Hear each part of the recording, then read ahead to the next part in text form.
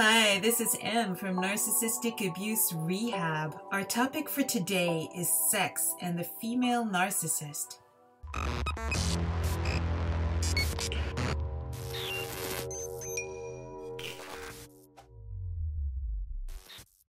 Guys, today we're going to be talking about sex and the female narcissist. I have a big surprise for you because today we have a very special guest, Mr. JC Desmond from the brand new YouTube channel Love Over Narcissism. Guys, you need to check this channel out because JC is a boxing promoter and he has a straightforward take on narcissism and a wonderfully motivational message coming to you from Brooklyn, New York. Welcome, JC. Hey, what's up? And I just want to say thank you for including me in on this project. It's a real honor. I love your videos.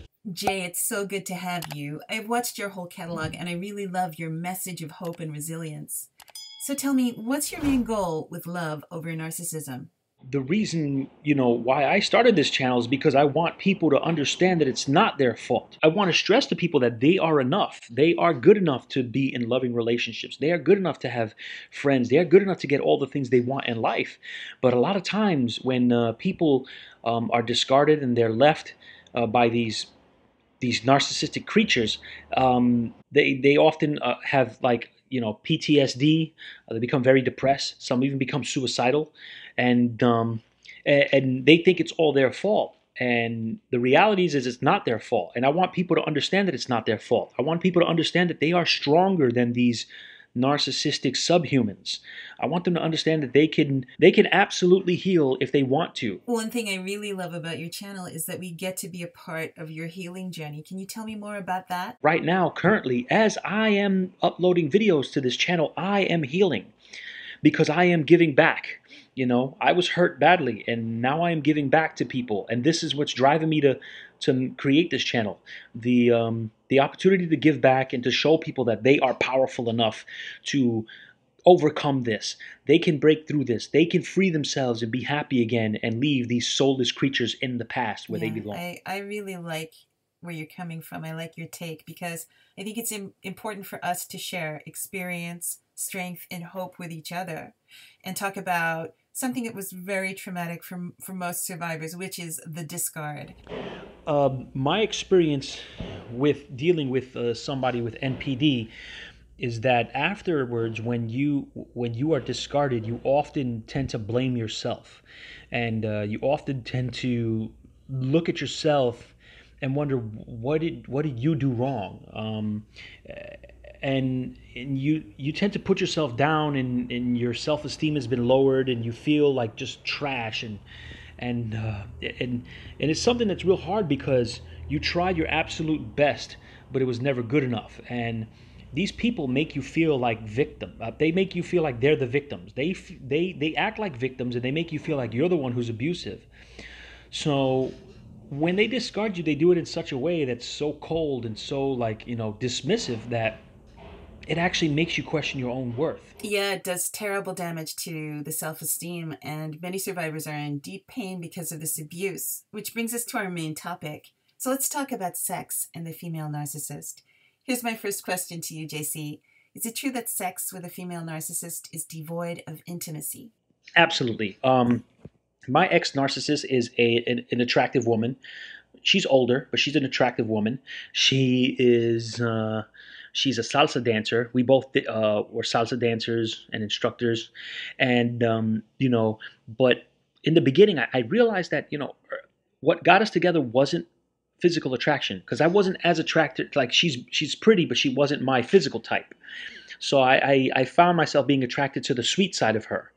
But the first time we got intimate, I felt like it was robotic, and it was just, 1, 2, 3. And, a lot of people, it's funny because they say, well, you're a man, it shouldn't be too much of a problem for you. I'm a man at a stage in my life that wants intimacy and wants closeness and to be connected. And I never felt that way with my ex. I always felt like it was just kind of a duty to have sex.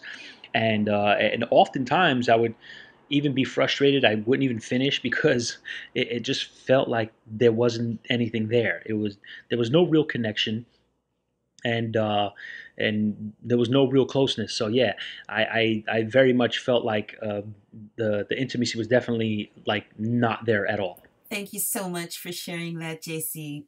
It's not easy to do, and hopefully, your experience is going to resonate and help others. There are so many stereotypes about narcissists out there, and one of them is that narcissists are sexual dynamite. So there's this idea that people stay with them for great sex, and that's not always the case. So let's look at another stereotype about narcissists. A lot of survivors experience infidelity and promiscuity in their relationships with narcissists. How did that play out for you with your female narcissist? It played out in the sense that she was very much active even while we were together. And it wasn't always necessarily with me. She had a lot of sexual partners, and she used it to exploit all of them and to get what she wanted. But having talked with previous sexual partners, they experienced the exact same thing of her being missing something in the bedroom. And a lot of them telling me, and this is not to talk trash about a woman. I don't want to seem like I'm bitter, but a lot of them have told me that they've also left frustrated and also feeling like, wow, that wasn't all that at all. Like this for cheap whack sex, as they would say.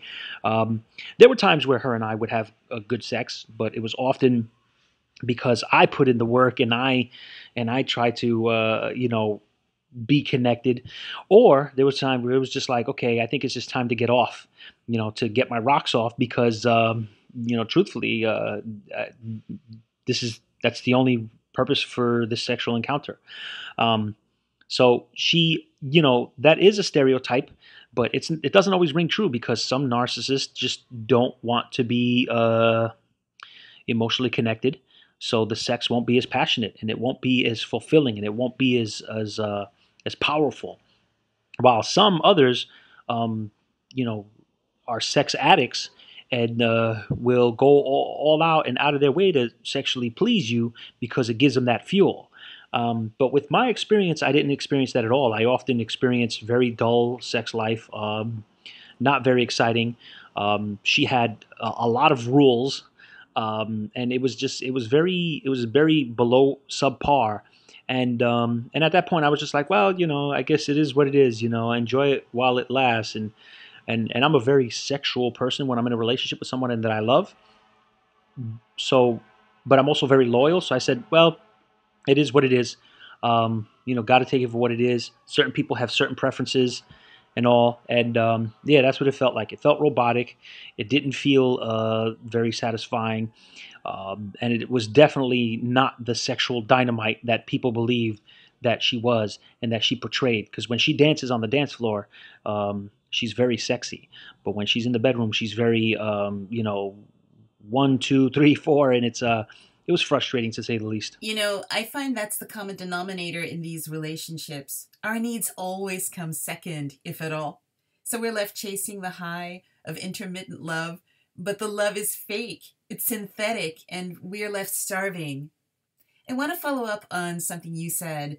You said your ex-partner used sex to exploit people. So my next question for you, JC, is, are female narcissists sexually manipulative? Absolutely. In the beginning, we were having sex all the time, and then it just stopped. Here's the thing. Since she's an older woman, she would always blame the lack of sex on the fact that she is going through perimenopause. She's an older woman, and she would always say that she's going through changes in her body. So for me, it was like, well, how quick does this change in your body happen? Because it just seemed like in a snap, our sex went from all the time to none at all.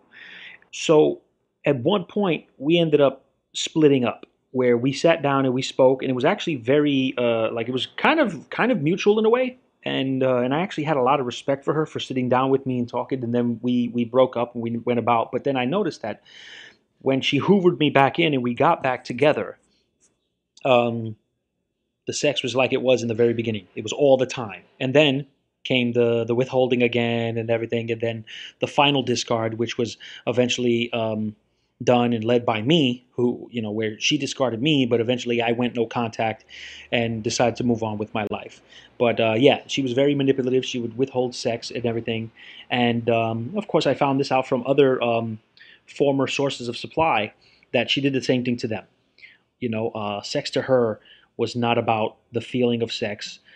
It was about controlling people and then hanging it over their heads. And it's funny because a lot of times I, I'm a very sexual person, but I'm also very good at holding out.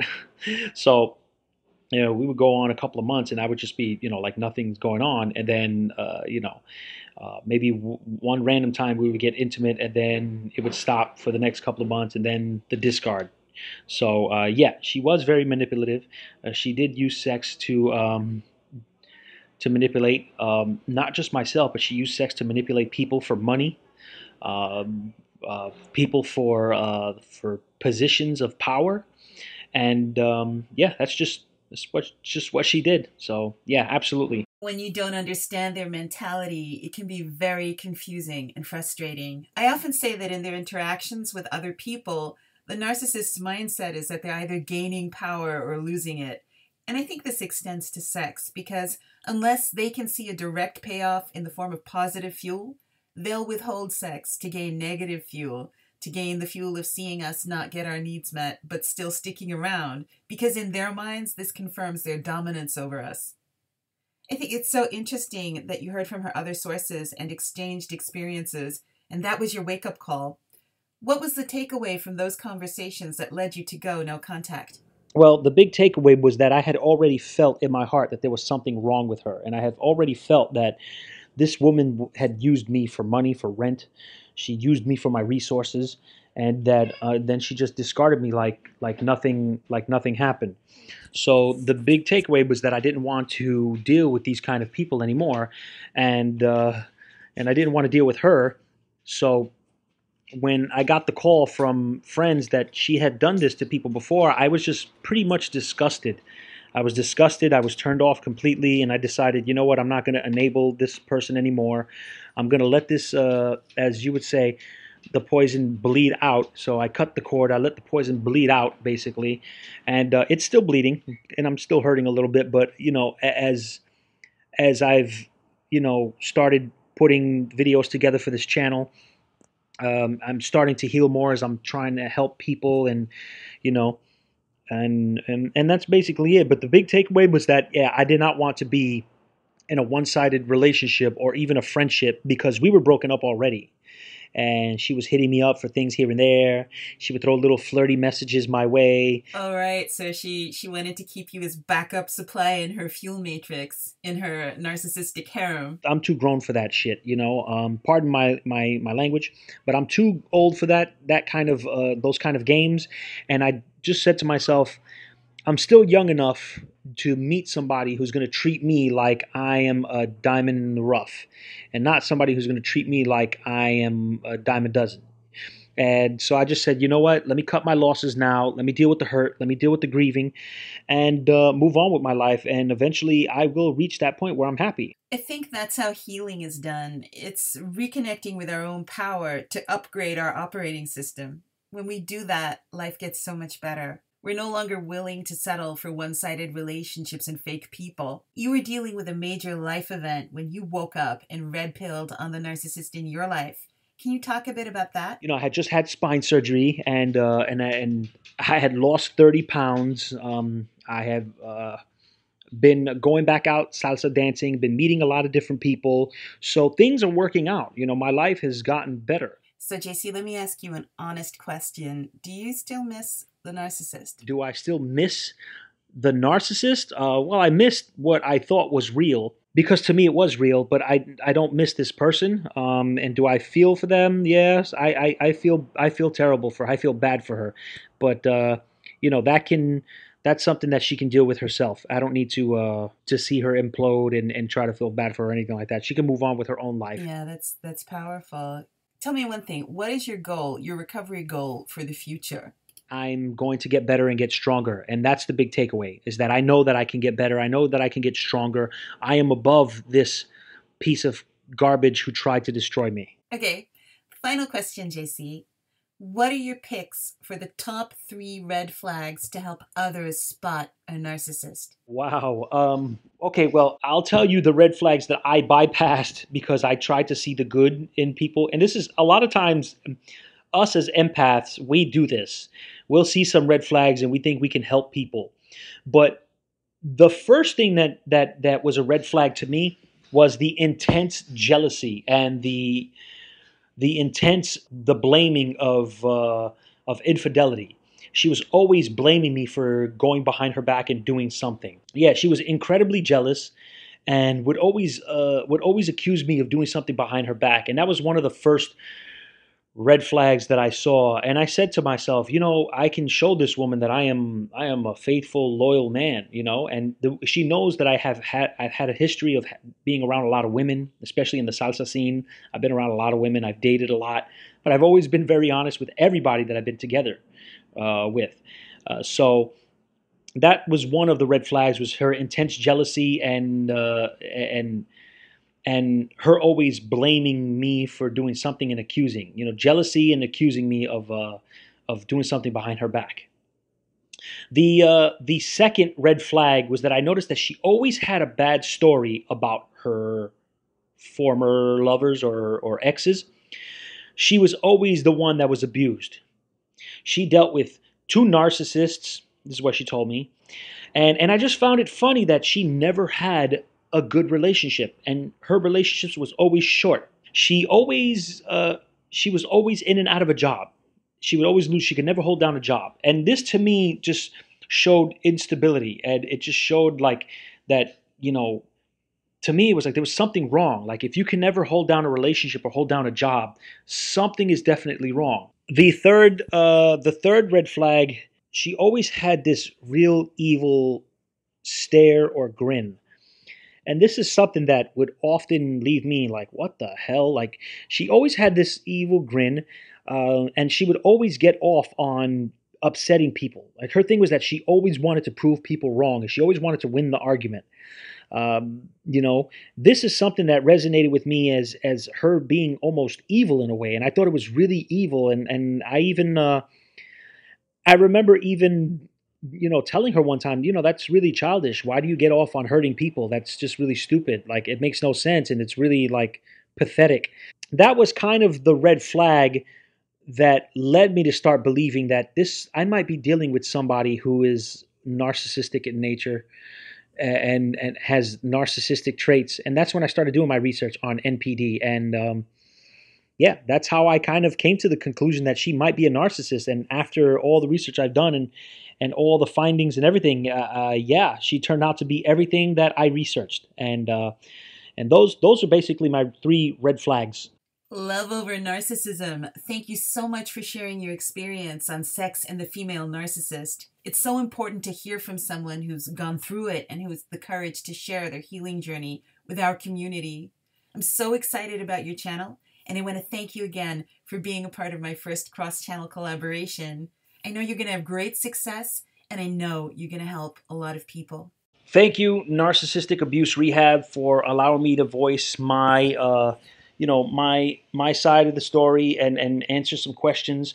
I really hope to add a lot of value to the community and to people who are trying to heal from narcissistic abuse and the post traumatic stress that accompanies with this. Thank you for everything. You have been a godsend. I love your videos, and keep doing the good work. And you are a hero to all of us. Thank you so much. Love you guys. The channel is Love Over Narcissism. The link is in the show notes down below. Now I want to hear your take on sex and the female narcissist. So leave your comments down below because we always have fantastic discussions.